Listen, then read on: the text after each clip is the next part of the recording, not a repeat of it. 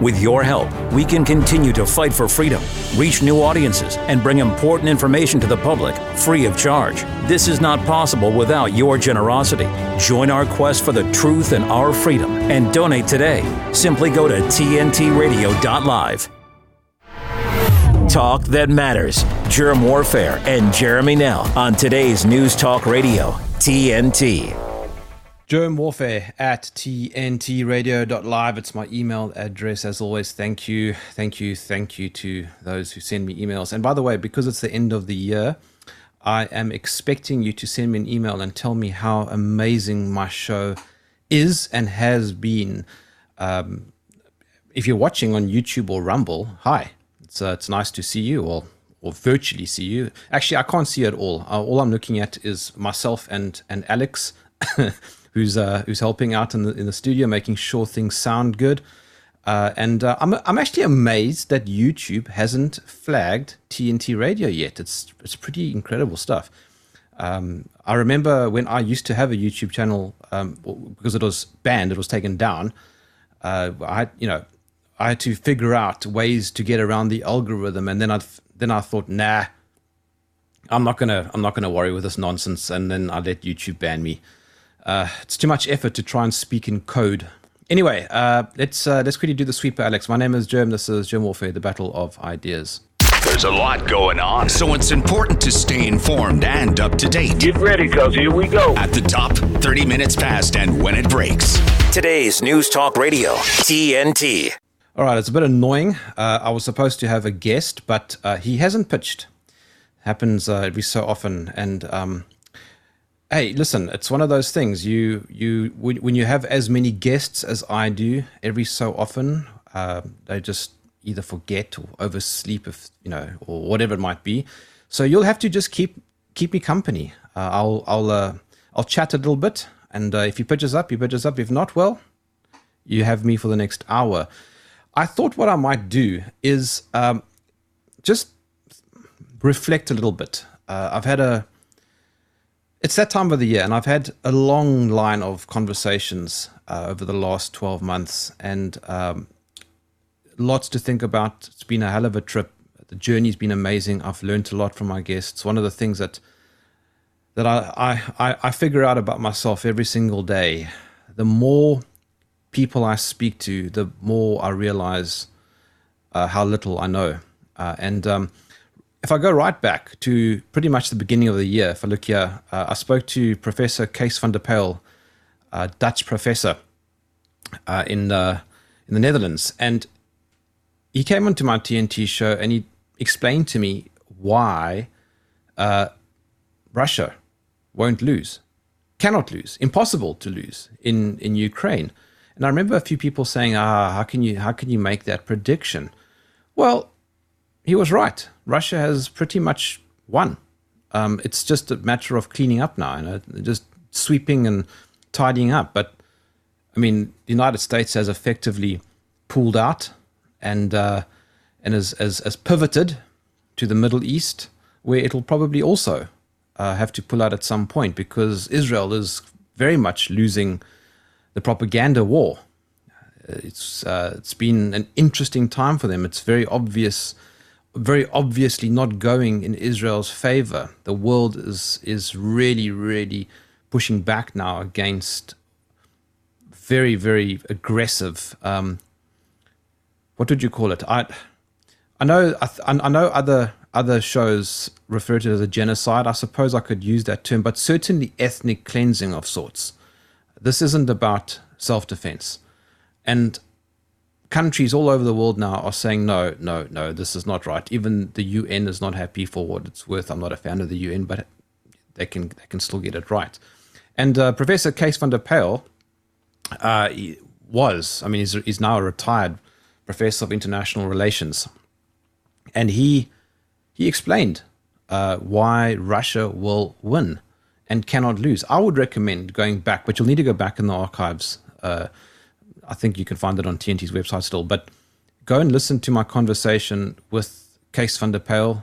It's great. And then you realize the depth that Vladimir Putin has. The man really, really does understand how to play chess. And I mean that metaphorically. I mean, I think he can literally play chess, but metaphorically also.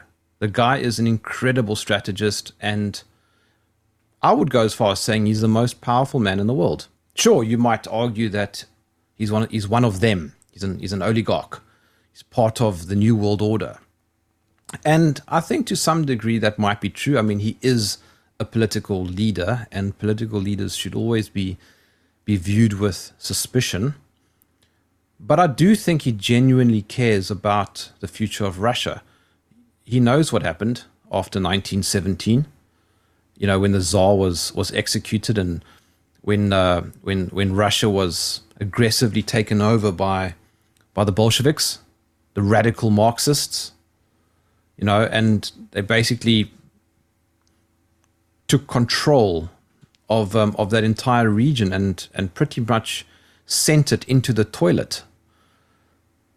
So it's nice to see that, at least appearances, Vladimir Putin genuinely cares about the future of Russia. He's not just a politician, but he's more than that. He's a statesman, I think, and as I said, an incredibly good chess player. Listen to my conversation. I think it's from February this year. Really, really worth listening to. I'd also recommend listening to my conversation with Ian Davis. I think it was also around about Feb. And he gave a great outline on, let me just pull it up here. He gave a very, very nice outline on digital identity, CBDCs, and of course the dangers of what centralized data means. And it's a weird idea, because a lot of our data is already centralized. It's well established. The banks know everything about us. But what makes central bank digital currencies a little bit different is that they circumvent the government, and they go straight to the consumer, us. And what essentially happens is that the government becomes just a mechanism, an arm of the central bank. And the central bank of the country answers to a bigger central bank. And the ultimate concern with CBDCs is the fact that it's programmable. If you vote wrong, or you buy too much red meat, or you drive too much in your internal combustion car, you can get penalized. And they can just turn off your money. They can extract it. It's not good. It's a very, very dangerous, slippery slope, and it absolutely will lead to a degradation of not only sovereignty of a country, but a violation of your individual privacy. Everything that you hold dear becomes the property of the state and the central banks, because they're in the same bed. I recommend that conversation. Well, I mean, any conversation with Ian Davis, by the way, is recommended. He is just so good. He really understands how these things work. But I mean, think about digital identity for a second here, right? And it's very, very tightly correlated to CBDCs. But a couple areas to be worried about, which are attached to digital ID, would be here: healthcare, finance, food, travel, humanitarian responses. I mean, so in other words, charitable stuff. E-commerce, your online shopping, which is a big thing now. Social media, e-government. That's coming. The World Economic Forum is a big fan of this concept. Telecoms, everything you do and say with friends and family is connected to your digital ID. And of course, with AI, your entire conversation can be transcribed and put into text format. Smart cities, 15-minute cities. We hear about these things. I was in Amsterdam in October. And I think that Amsterdam is ripe. It's absolutely 100% ready to be a 15-minute city. Everybody rides bicycles. It's culturally ready, you know. Here where I live, the bottom tip of Africa, in Cape Town, it's not going to be easy to implement a smart city. But I certainly think that attempts will be made in pockets around the country. I've seen, for example, in Pretoria, which is South Africa's capital, there is a development on the outskirts of the city, which openly states it's going to be a smart city development. Huge, massive. And I think that there's a smart city development already being planned for Durban, which is on the east coast of South Africa. It's a horrible city. I wouldn't recommend going there. And once all of these things are connected via digital ID and CBDCs, which of course is your currency, you're in big trouble. Now, here's the thing. I don't know what to make of Bitcoin and cryptocurrency. I'm really not sure. I'm on the fence. Because on the one hand, I'm in favor of it due to the fact that it's decentralized and it's outside of the scope of the government and central banks. And people have sometimes said yes, but it's part of a PSYOP. I don't know. I don't think that's true. I don't see evidence of that. It does genuinely seem to be outside of the parameters of what the central banks and the government are able to control. But it doesn't seem to be getting any traction. I mean, I see Bitcoin is moving all over the place now, as it does every few years, and it's going up in value, and that's great. Okay, now what? What do you do with Bitcoin? I don't know. Here in South Africa, I can't do much with it. It's just a number on a cell phone. I can't really buy anything with it. There's like a handful of things here and there that I can trade with, but nothing substantial. I'm not quite sure yet what the utility of Bitcoin is. Maybe it will have in the future, but for now, I don't know. I don't know what to do or with it or say about it. So that's why I'm on the fence. Gold and silver, as we know, are fantastic. They have been around for thousands of years, and they probably will remain for thousands of years. They are stable and they are physical. You can actually hold it in your hand. And I think there's something good about that, because if the electricity gets turned off, you can still hold gold. The only complication is that it has weight. And if you have a lot of gold, then you're going to struggle to carry it. But I think the fact that it's physical and it's real and it's tangible, I think there's something in that, because then you can agree on its value. Whereas I suppose you can agree on the value of cryptocurrency, but it's not there. It's not real. It's just an algorithm. Nevertheless, that's a conversation that I had with Ian Davis back in Feb, I think. Great conversation. I've had a few with Ian since then, but this one was about the dangers of digital ID and CBDCs. And I remember speaking about the dangers of CBDC back in 2020, before the vaccine rollout, vaccine, quote unquote. I spoke about it then because I was already reading brilliant insights from Catherine Austin Fitz. But when I spoke about it to my circles, I got laughed at. It's just what's a conspiracy theory? You're a conspiracy theorist, Jerm. And so I left it.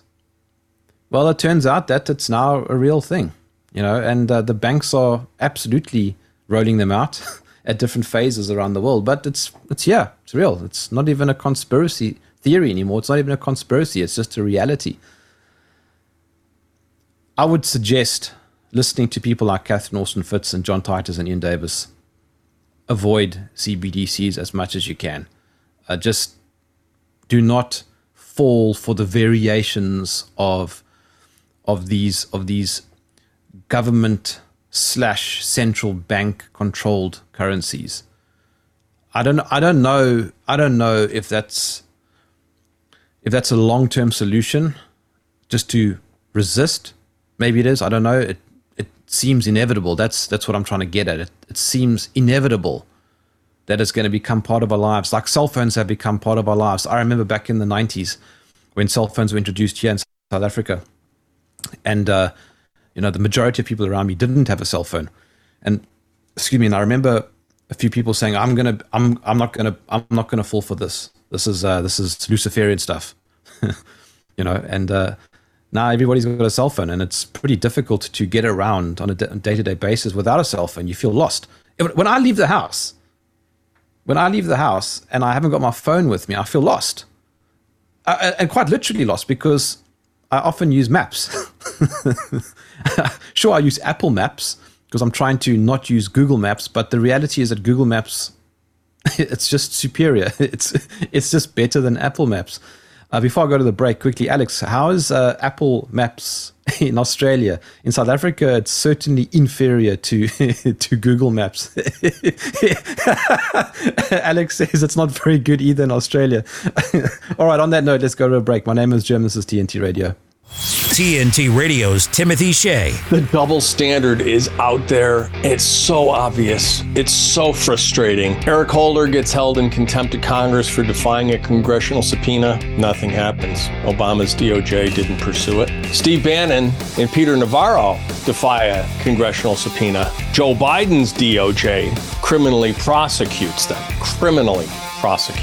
for defying a congressional subpoena. And now we've got congressional subpoenas of Hunter Biden and James Biden, the resident's brother. And guess what? Nothing's going to be done by Merrick Garland, Barack Obama, Joe Biden's DOJ. That's right, I said Barack Obama. Obama's the shadow president. He's not the one pulling the strings. He wasn't pulling the strings in his own administration.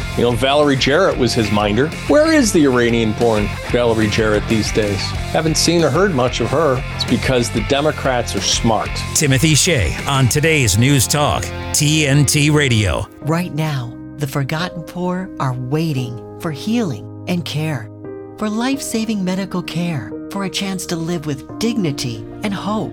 They are waiting for Mercy Ships and you. Mercy Ships is the largest floating civilian hospital in the world, with volunteer medical staff and crew who donate their time to save lives. And now, as our newest state-of-the-art hospital ship sets sail, Mercy Ships will double our ability to reach children and adults who need us now. Without the work of Mercy Ships, these patients don't have another option. Mercy Ships is answering the call to serve suffering people who have nowhere else to turn.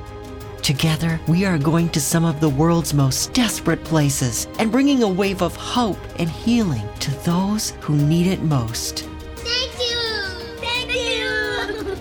To learn more about this wave of hope, go to mercyships.org today. The Net Zero Con will leave millions of citizens dependent on state handouts. It isn't a theory, it's an agenda. There is no climate emergency. On air 24/7. This is today's News Talk Radio, TNT. I am supposed to have a guest, but he didn't pitch up. This happens from time to time. So I am just reminiscing, going back through old shows that I've done over the course of this year and recommending them, which you can certainly find on TNT's website, but you'll need to scroll back a little bit. I'm at the moment, I think around February, March. By the way, if you do want to drop me a message, Jerm Warfare at tntradio.live, Jerm with a J, obviously, Jerm Warfare, and say hi in the chat. I've got the live chat open, and I see here that someone is saying that crypto is not good, not a good idea. Land, food, water, tools, weapons, and most important, a good network of trustworthy family and friends. Yeah, I mean, that's what I was kind of getting at. That's why I said I'm on the fence about crypto. I'm not entirely certain what to make of it. I think it has a lot of potential, and as long as it stays outside of the control window, of mainly the central banks. I think the central banks are more of a concern than the government. The government is just really the pawn piece, of the central banks. They're the danger. Another great show that I did a few months ago was, well, I did actually a couple with regards to COVID. So I chatted to Astrid Stuckelberger. That was, I think, around about April. She's a former WHO insider, and she chatted to me about the treaty that a lot of people have forgotten about, but essentially the World Health Organization, which we must never forget, it's the health wing of the UN. So it has the same agenda, it has the same goal. It wants to control the world through health, public health. And it wants all the countries of the world essentially to hand over their own authority to the WHO. The WHO wants to become the sole provider of, shall we say, public healthcare internationally. In the sense that it not in terms of providing healthcare, sorry, let me rephrase that. The information surrounding healthcare. In other words, if there's a pandemic, it wants to control how countries respond. Accepting that what we just had was not a pandemic, right? It was a hoax. It was a scam. There was no pandemic, right? There wasn't even a virus, right? They simply rebranded flu, which in itself isn't even a virus. It's an environmentally caused / seasonal illness, which has been happening forever and forever and forever. So COVID is just a rebranding of that. And it's actually so disappointing. And so really interesting also. I was chatting to somebody a few days ago, and he was telling me that he's got COVID.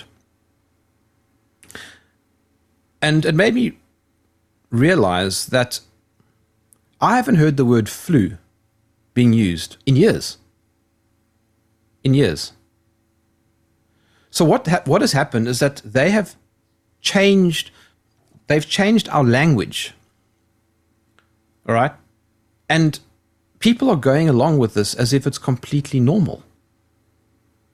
You know, I was actually very pleasantly surprised. I got a call from a friend just before my show. And he's got a cold, and he said, the reason why I sound like this is because I think I've got a bit of flu. And then he laughed because he knows that I've been joking about nobody saying flu for years. But isn't it so interesting how they've successfully changed the language of millions and millions and millions of people? And then after I did that show with Astrid, I did a show with Christine Massey, and she spoke about the fact that SARS-CoV-2 has not been isolated, and this is a very good conversation in the sense that it goes very much into the details of the existence of SARS-CoV-2.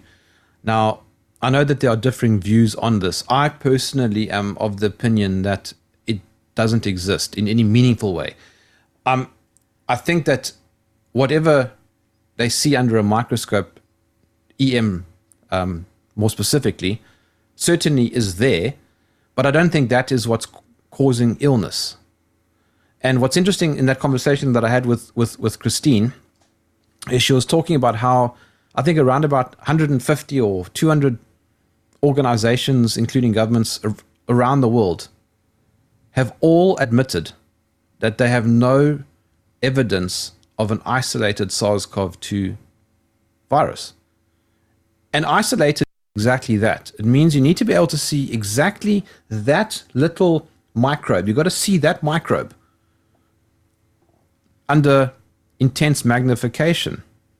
And that's not possible because it's simply too small. They don't have that. It's just not doable. Many guests of mine have spoken about this, from Andy Kaufman to Sam Bailey to Tom Cowan, Mike Stone. They just haven't been able to isolate this. Now, you could argue that it's irrelevant. I keep hearing conversations like, well, I had something. Okay, sure, you had something, but I also had something in the year 2015. Was that COVID? No, we don't know. It can be anything.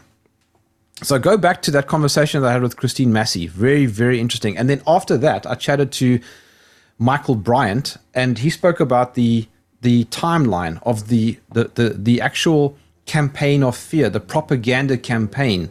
If we go back to early 2020, remember that whole thing started in northern Italy, and then it spread from there, Wuhan, and then of course China man bad. Everybody thinks that that China is the enemy. I mean, there's another series of shows that I did a few months ago, debunking or challenging narratives and myths about China. I, for example, for the largest part of my life, have seen China as the enemy, the world's enemy. And I laugh now when I think about it. It's so stupid. It's so infantile, because it's not like that at all. Thinking that is a consequence of being propagandized by Western propaganda. And that's part of the divide and conquer mechanism. You take sides. It's the West versus the East. But what you need to realize is that it's not the West versus the East. It's the oligarchs and the globalists versus us. All right, that's also been a very big realization for me. I've met a lot of Chinese people, and they're great. And I've met a lot of Muslims, and they're great too. Iran's also the other enemy. That's another show or two that I did, although it's a little bit closer to where we are now. But I would recommend going to listen to my shows about Iran and China. And if you honestly in your heart of hearts want to unravel what you think you know about the world and how you piece together the big picture, challenge those ideas that you have about the Middle East and about China and maybe even Russia. I mean, the East has always traditionally been the enemy of the West. I mean, that was what the Cold War was about. It was about Western Anglo-American superiority. And this is what NATO is about, and this is why BRICS is forming, because it's a response. It's a response. It's a bunch of developing countries, a lot of them in the East, who've had enough. They're tired. They're tired of constantly being pressed down, and I'm in one of those countries, so that's why I know how this looks from where I'm sitting. But I also don't think it's a good idea to side then with BRICS, because then you're falling into the trap of divide and conquer again. It's a very good idea to try and maintain a bird's eye view of the situation. I think only take part when you have a dog in the fight. Geopolitics, very often you don't have a dog in the fight, actually, if you think about it. Where you do have a dog in the fight is when it comes to the violation of your freedoms, your privacy, your sovereignty as an individual. Now that you can take sides on. I have no issue taking sides on value judgments. I think rape is a terrible thing. I take sides. I think abortion is a terrible thing. I take sides. But when it comes to something like, I don't know, Israel and Palestine, I'm not going to take sides. I don't have a dog in that fight. I'm neither a Jew nor a Muslim. Why should I pretend that I got a dog in that fight when I don't? I don't have a dog in the Russian-Ukrainian fight either. But it doesn't mean that I can't comment or critique one side more than the other. I certainly do criticize the Israeli government a lot more. Why? Because the Israeli government has a greater Israel agenda. It wants to remove Palestinians from that whole Palestinian area, Gaza, because it wants to take over that area. We also know that the US wants to create a war with Iran. Brian Burdetic, who's been on my show, has shown through the 2009 Brookings Institution document, which you can find online. I think it's about 170 pages, and it explains how the US needs to create a war with Iran. the US doesn't like the fact that Iran had a revolution in 1979. Now, does it mean that I'm pro-Iran? No, it doesn't mean that, because I don't have a dog in that fight. But I certainly can critique what Washington is doing. There's no reason for US foreign policy to be absolutely so mindlessly aggressive. Being on the African continent, I have seen the differences between what the US offers and, say, for example, what China offers. I can't think of pretty much anything that America has built here in South Africa. Very few things. I can think of a lot of things that China has built, or Chinese companies. You know, I just don't see any benefit to siding with the United States when they are sitting with 850 military bases outside of their own country, most of them around China and Russia and that region of the world. But I also have no reason to side with China. Patriotism is about siding with what's closest to you. It's your immediate environment. So first and foremost would be God and family. That is where my patriotism lies. And then, of course, it goes outwards a little bit, like a ripple. You know, if you drop a stone into a pond, it goes that ripple goes outwards. And the further outwards it goes, the less of a dog in that fight I have. Let's have a look at the comments here. My neighbor has had COVID 5 or 6 times ever since she had 5 or 6 jabs. Ooh. It's just a coincidence. It just happens to be coinciding with the jabs. Maybe she needs more jabs so that she won't get any more COVID. But thanks for that. Who said that? That was Blodders. I think Singsby says, I still want to try the South African wine. I think that we export our wine. I mean, when I was in Amsterdam, I saw South African wine there. So Singsby, wherever you are, presumably you can find South African wine, and we have very, very good wine.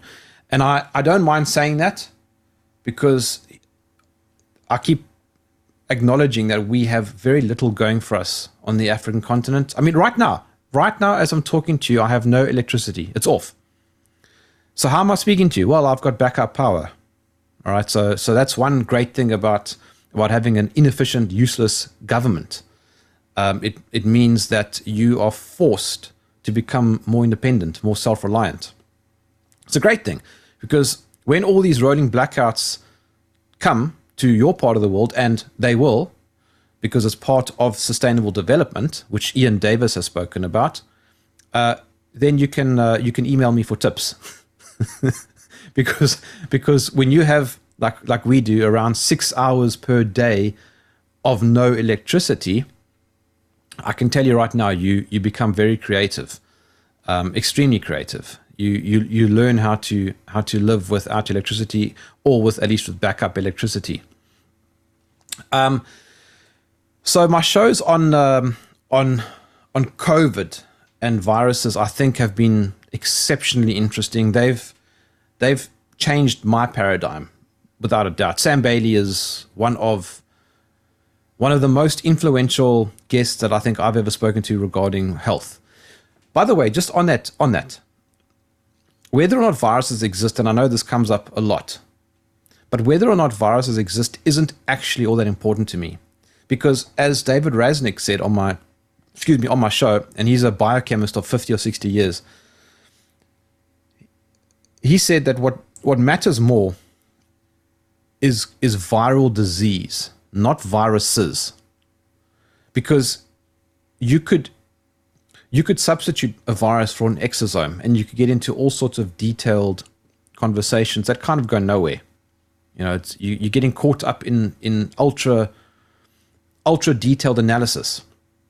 But what actually matters is, if I'm sick and I stand next to you, are you going to get sick? And that is the conversation for me that's a hell of a lot more interesting. And it's one that I've been thinking about for at least 2.5 years now. And I've interviewed a number of guests on this.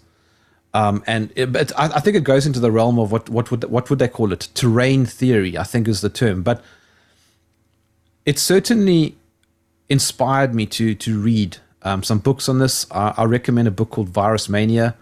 I think you can get it on Amazon. And I also recommend a more complicated book called I think it's called Béchamp or Pasteur. No, I know I'm not pronouncing Béchamp correctly because he was French. And that book was written almost 100 years ago. And it basically outlines how Louis Pasteur was fraudulent. And he's one of the sort of fathers or grandfathers of sort of modern medicine. But I do think that a large part of modern medicine is complete propaganda. I think that pharmaceutical companies have made a killing, literally a killing, out of creating fake illnesses and then creating drugs for those fake illnesses and then marketing them. I spoke to, I forget which university now he represents, I think maybe California State University. What was his name now? I've gone blank. But his book was The Illusion of Evidence-Based Medicine. Get it. Buy it. It's on Amazon. The Illusion of Evidence-Based Medicine. Excellent book. And I interviewed him. And he exposed a number of pharmaceutical companies that created not just their own illnesses, but their own peer-reviewed processes, their own journals. Merck is one of the companies. They created a fake they created a vaccine for a fake problem in girls. Very, very dangerous. And then they bought their own journal, employed staff to peer review their own science, and then put it on the market. Think about that. So how many illnesses out there are just rebrands of other illnesses, or just the same thing with different names and different medicines? I mean, a pharmaceutical company it's not a movement, it's not a charity, it's not there to actually make people healthier. It's there to sell a product, and the product is based on people being sick. Pharmaceutical companies want people to be sick so that they can give the solution and make a lot of money from it. Let's go to a break, Alex. My name is Jerm. This is TNT Radio.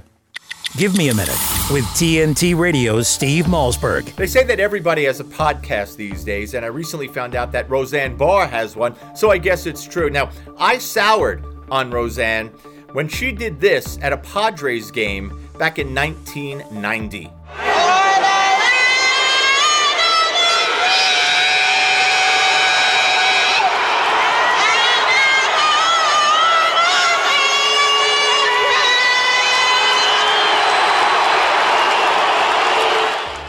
Well, here she is 33 years later on a podcast, hers, with none other than Tucker Carlson. Greetings, Earthlings. Welcome to the Roseanne Barr podcast. I got a good one today. I got the guest of all guests. How do you feel about Trump saying he would consider you for vice president? Oh, gosh, I don't know. I put that in the category of asteroids striking the Earth. Good or bad, it's so far outside of my control that I'm flattered. Yeah, it is flattering, isn't it? For sure. But I mean, it's hard to, I've never been in politics.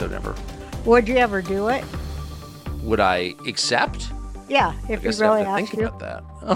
I mean, I spent my whole life looking at politicians and commenting on them and passing judgment on them. And I've never run for, room mother. And so the idea of that is so far from anything I've ever done, it's kind of hard even to imagine. I didn't hear the word no. Did you? Thanks, Roseanne. And thanks for giving me a minute. I'm Steve Malzberg. Catch my show Monday through Friday, 9 p.m. Eastern Time, right here on TNT Radio Vision. Whatever happened to good? It's a word that gets thrown around a lot, and it's become our automatic answer to so much. Hey, how's things? Good. Your mum, your weekend? Good. Is good even that good anymore? At the Salvos, we believe good deserves better. Let's reclaim its true meaning. To us, good has always been about making a difference, and good never picks or chooses who it helps. Isn't it time we all remember what good really means? TNT. You're with Jeremy Nell on today's News Talk Radio, TNT. Thank you for keeping me company in the live chat. My guest didn't pitch up, and so I've just been reflecting on shows that I've done over the year, and wow, I've learned so much, and I hope you have too. I see there's some great comments. Well, there's lots of comments. The science is fraudulent also. HPV vaccine. Yes, that's the one I was referring to. HPV. That was the one that was exposed in the book, The Illusion of Evidence-Based Medicine. I just wish I can remember his name now. Alex, see if you can find his name for me quickly. The Illusion of Evidence-Based Medicine. That's the name of the book. I did interview him, and I feel terrible that I've forgotten his name. I interviewed just a few months ago Andrew Johnson. Now, here's an interesting one. Directed energy weapons and their use on 9/11. That was an unbelievably interesting conversation. In fact, I've interviewed him twice. I've also interviewed Judy Wood, who wrote the book, Where Did the Towers Go? Listen, if you really want to challenge... Okay, here we go. If you really want to challenge your views on 9/11, go to Amazon, buy the book, Where Did the Towers Go? By Dr. Judy Wood. Everything you think you know about 9/11 will get overturned a second time. But, you know, it goes in steps, all right? So the first step is the official story that a bunch of inexperienced Muslims, thanks Alex. His name is Lehman McHenry. There we go. Lehman McHenry, The Illusion of Evidence-Based The Illusion of Evidence-Based Medicine. There we go. Okay. Judy Wood's book, Where Did the Towers Go? it's a paradigm shift, right? So initially you would think, well, the official story goes like this: a bunch of inexperienced Muslims with some Nokia 3310s, controlled by an old Muslim guy in a cave with a grey beard. They orchestrated the biggest terrorist attack on US soil. They flew planes into the Twin Towers, and the towers just amazingly fell. They flew a plane into the Pentagon, which requires incredible skills. And then, of course, one plane just didn't make it. Now, once you've let go of that nonsense, and you've gone from being a toddler to an adult, you realize that it's nonsense, right? It's just crap. But once you double check what you think you know about the alternative, you then go from stage B to stage C. And that's Judy Wood's work. Where did the towers go? Andrew Johnson speaks quite a lot on her work, and he was on my show just a couple of months ago. Please do yourself a favor, go and listen to that. Trust me, it is unbelievably interesting. It will certainly challenge you. If you don't believe in directed energy weapons, go and have a look at what happened in Hawaii recently. What the hell happened there? Weird things happened there. You know, cars were melting. You know, the fires don't do this kind of stuff. Let's have a look at the comments here quickly. No, nothing worth reading out loud. But I will say that Andrew Johnson's show is brilliant. Mark MacDonald, he is a regular. Well, he's been on a few times. A psychologist in Los Angeles. He had the most brilliant conversation with me on TNT also a few months ago about why transgenderism is dangerous. See, so I like to focus on two things: geopolitics, and when I say geopolitics, I sort of mean not just the way in which countries engage with countries, but also who controls things, and you know, how is that puzzle pieced? But part of that also is culture wars. I was chatting to a friend recently, South African, who emigrated to New Zealand, and They're really, really struggling to fit in. And I understand this, right? So it's not about New Zealand. It's about the cultural differences. People forget that we are very different depending on where we are in the world. Elon Musk has got a very confusing position for me. He talks about humans. He doesn't seem to see borders, but he does, because he's talking about the borders in the United States, but then he refers to people as humans the whole time. It's always a super high level reference to people. And I struggle with that, because people are different. We are noticeably different, and we do things differently. I'm South African, and as a result, I do things quite differently to Alex, who's Australian. And we obviously have overlaps because we sort of have the same type of long-term background. We both come from the sort of Commonwealth. South Africa is not actually part of the Commonwealth anymore, but you know what I'm saying, right? Our long-term trajectory goes back towards the UK, Britain. But then you have Asians that don't have that history. Culturally, people are very different, and LGBTQ and transgenderism and all this nonsense falls into the realm of culture, not in the realm of geopolitics. And I think it's very, very important to touch on these subjects also, because they are infiltrating society. I think Western society, or shall we say Anglo-American society, is crumbling. The empire is falling, without a doubt. A lot of it has fallen already, and there's no stopping it.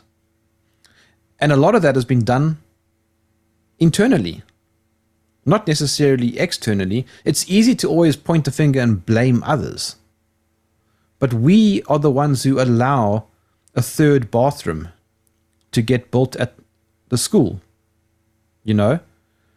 If there's a boys' bathroom and a girls' bathroom, and then they want to build a transgender bathroom, you can't blame other countries for that. It's the people who fund the school. They need to say no. No. Just outright no, don't let it happen. People have to take a stand. This is where Matthias Desmet was, I think, on point early on in the COVID scam. We allowed a lot of this to happen. We kept blaming authorities for making us wear masks. But just think about it. Did anybody hold a gun at your head and say, you will wear a mask? No, at least not where I live. We just weren't allowed into shops. So then you make a choice. Do I go into the shop or do I not go into the shop? And a lot of people put on a mask so they could go into a shop. It was a choice. And it was our choice. We are the ones that complied. And so we have ourselves to blame for falling into the trap of mass control. And the argument is that there's safety in numbers, so that's why everybody did it. Think about an airplane, 150 people on board, right? And everybody's wearing a mask. They're wearing a mask because they're complying, not because anybody's holding a gun to their head. You know, and a lot of people don't like hearing that because they want to point the finger. They want to blame somebody else. But you got to understand that you made a choice to put on a mask, or you made a choice to go into a shop with that mask on, or you made a choice to, you know, quote unquote, vaccinate yourself. And I made the choice not to do that. Sure, here and there, I put on a mask because, like all of us, I'm human and I'm not an android who can just keep going. You know, that Duracell bunny can go for 7 times longer. There were some battles I just gave up. I just didn't want to fight certain battles. It was exhausting. The lockdowns and the COVID thing just didn't go away. It just kept on coming at us. And so there were times where I just thought, I want to fly. I want to fly between Cape Town and Johannesburg. I want to go and see family. To drive there is too expensive and just simply too far. So there were battles that I just chose to lose, and I admit that. And I know that I'm not alone. but it was just a mask. It wasn't an injection. That I was willing to lose a lot of personal freedom and income and whatever else. I was never, ever, ever going to allow an injection. Just think about this. Some concoction, some cocktail, right, gets injected into you so that you can, I don't know, go overseas. For me, that's not worth it. That's not worth it. I don't want to suddenly die from climate change because of that. So, yes, read Turtles All the Way Down. Yeah, I do have that book. Thanks, Mogden. And yes, I have interviewed Dawn and what's their name now? What are their names? I've also gone blank. They wrote What Really Makes You Ill. I'm so sorry. I'm having a blank. But yes, I have interviewed them. They've been on my TNT show. I would strongly recommend going to listen to them. They were on about a year ago, maybe a bit more actually. And then just if I come back slightly more recently, because I'm running out of time now, go and listen to my show last week with Bob Moran.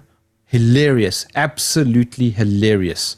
Cartoonist who left the Telegraph in the UK. He was so funny on my show last week. Kevin Corbett was a really interesting show also. A few months ago, he chatted to me about mental health. Now, yes, an interesting one. Does mental illness exist? I think the knee-jerk response is yes, it does exist. But the question is, what is it? Like, how do you define it? What are the symptoms? So, what are the symptoms? Can you see it under a microscope? No. So there's certain behavior and things. But what makes it really interesting is that it seems to be the case that anybody who responds somewhat differently to an environmental vector might be considered mentally ill. I was told for most of my life that I've got ADHD and ADD. And I remember when I was young, my mother used to fight with the idea of whether or not I should be put on Ritalin. And she chose against it. So it was a good decision. And in hindsight, I'm very grateful. But I don't think that ADD and ADHD exist. I've come to the conclusion I don't think these things are real. I think they are made up by the pharmaceutical industry. Because what is ADD and ADHD? It's nothing. You can't see it. It's just somebody who's bored.